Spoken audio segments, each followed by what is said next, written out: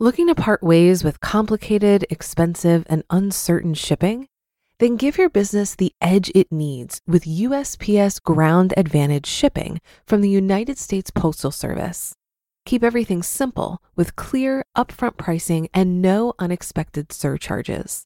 Keep things affordable with some of the lowest prices out there. And keep it all reliable with on-time ground shipments. It's time to turn shipping to your advantage.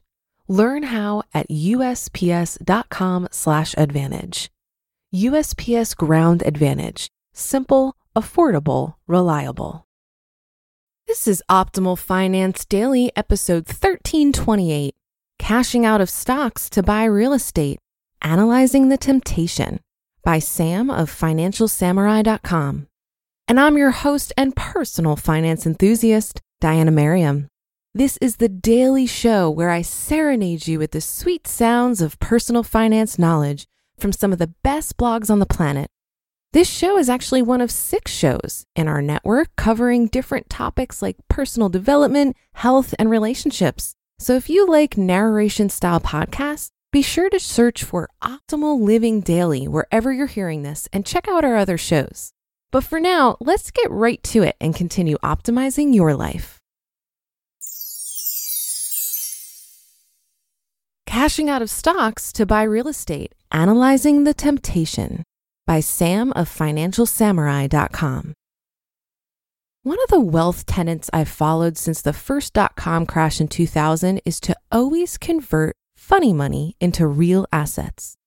My definition of funny money is an investment that makes an irrational return in excess of fundamentals. There are obviously various levels of irrationality.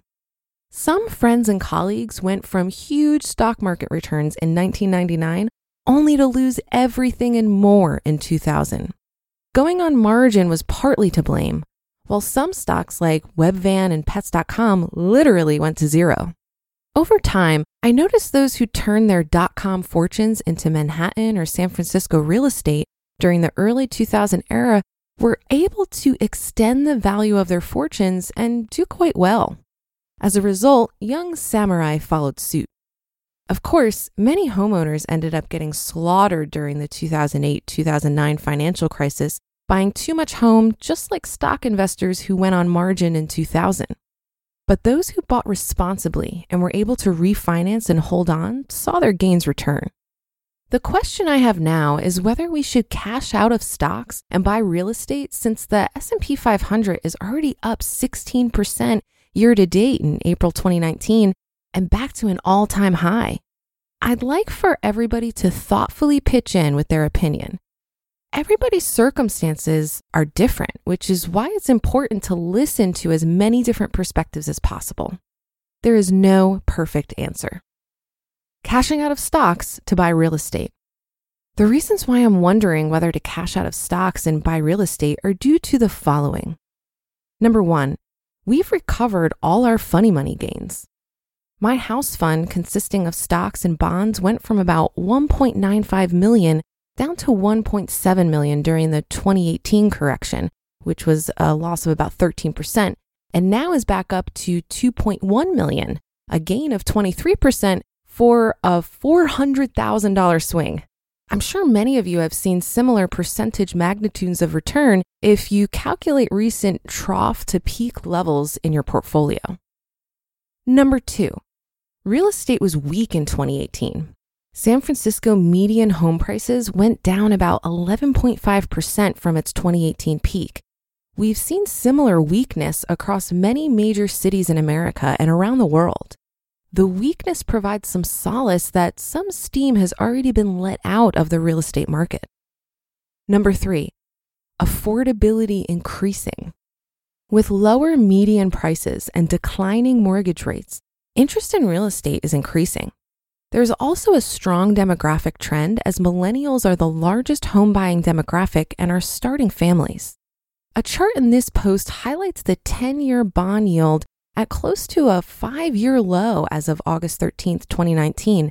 The 10-year bond yield was about 3.3% in Q4 of 2018.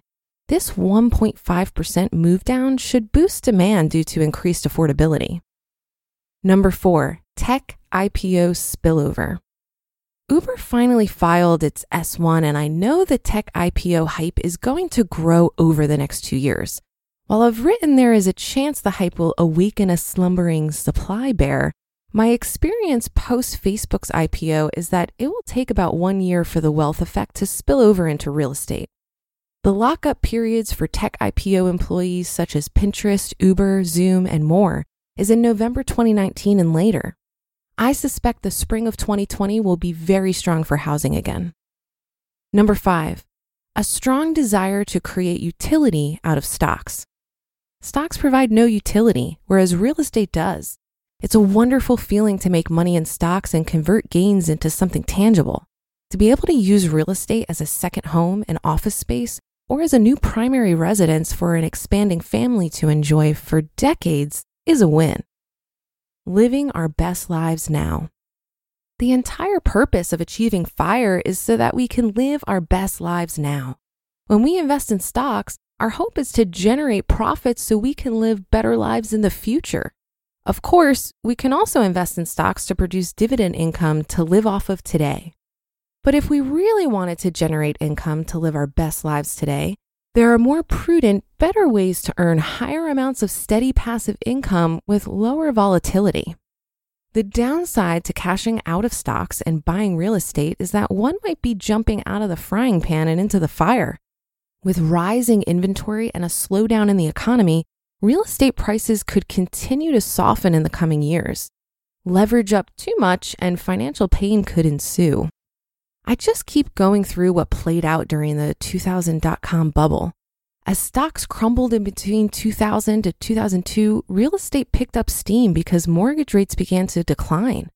Stock investors started seeking shelter in real estate, and REITs in particular performed the best between 1999 and 2018. The $400,000 recovery in my house fund portfolio feels like funny money to me.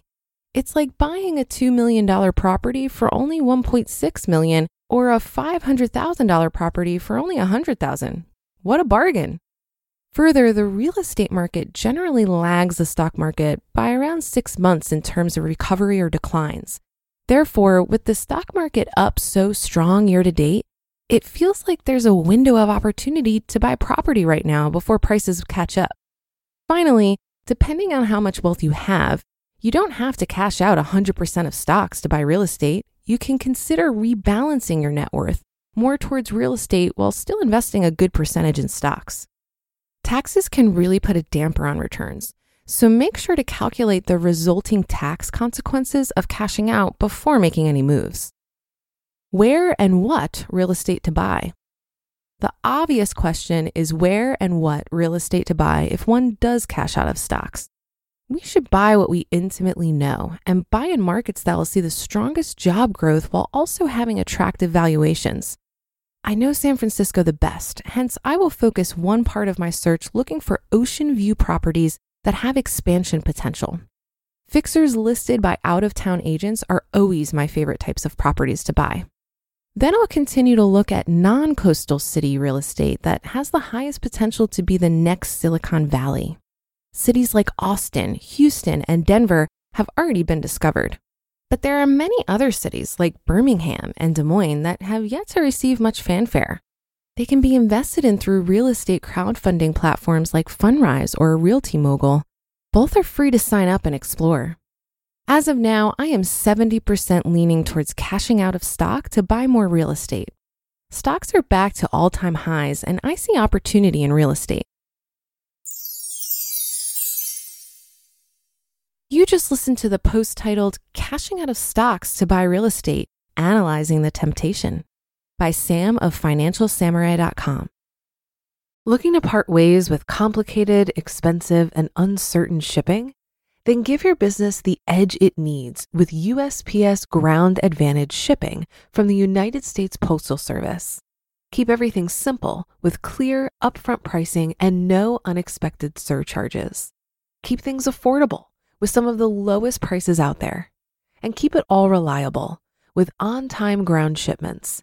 It's time to turn shipping to your advantage. Learn how at USPS.com/advantage. USPS Ground Advantage. Simple, affordable, reliable. If you've been using Mint to manage your finances, I've got some bad news. Mint is shutting down. But now for the good news. There's a better alternative. Our sponsor, Monarch Money. Mint users are turning to Monarch Money and loving it. Maybe you're saving for a down payment, a wedding, a dream vacation, your kids' college. I've found that Monarch makes it so easy to help you reach your financial goals, whatever they are. I definitely wouldn't be able to allocate my finances or plan as clearly without help from Monarch.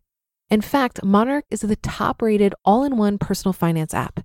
It gives you a comprehensive view of all of your accounts, investments, transactions, and more. Create custom budgets, set goals, and collaborate with your partner. And now get an extended 30-day free trial when you go to monarchmoney.com/OFD.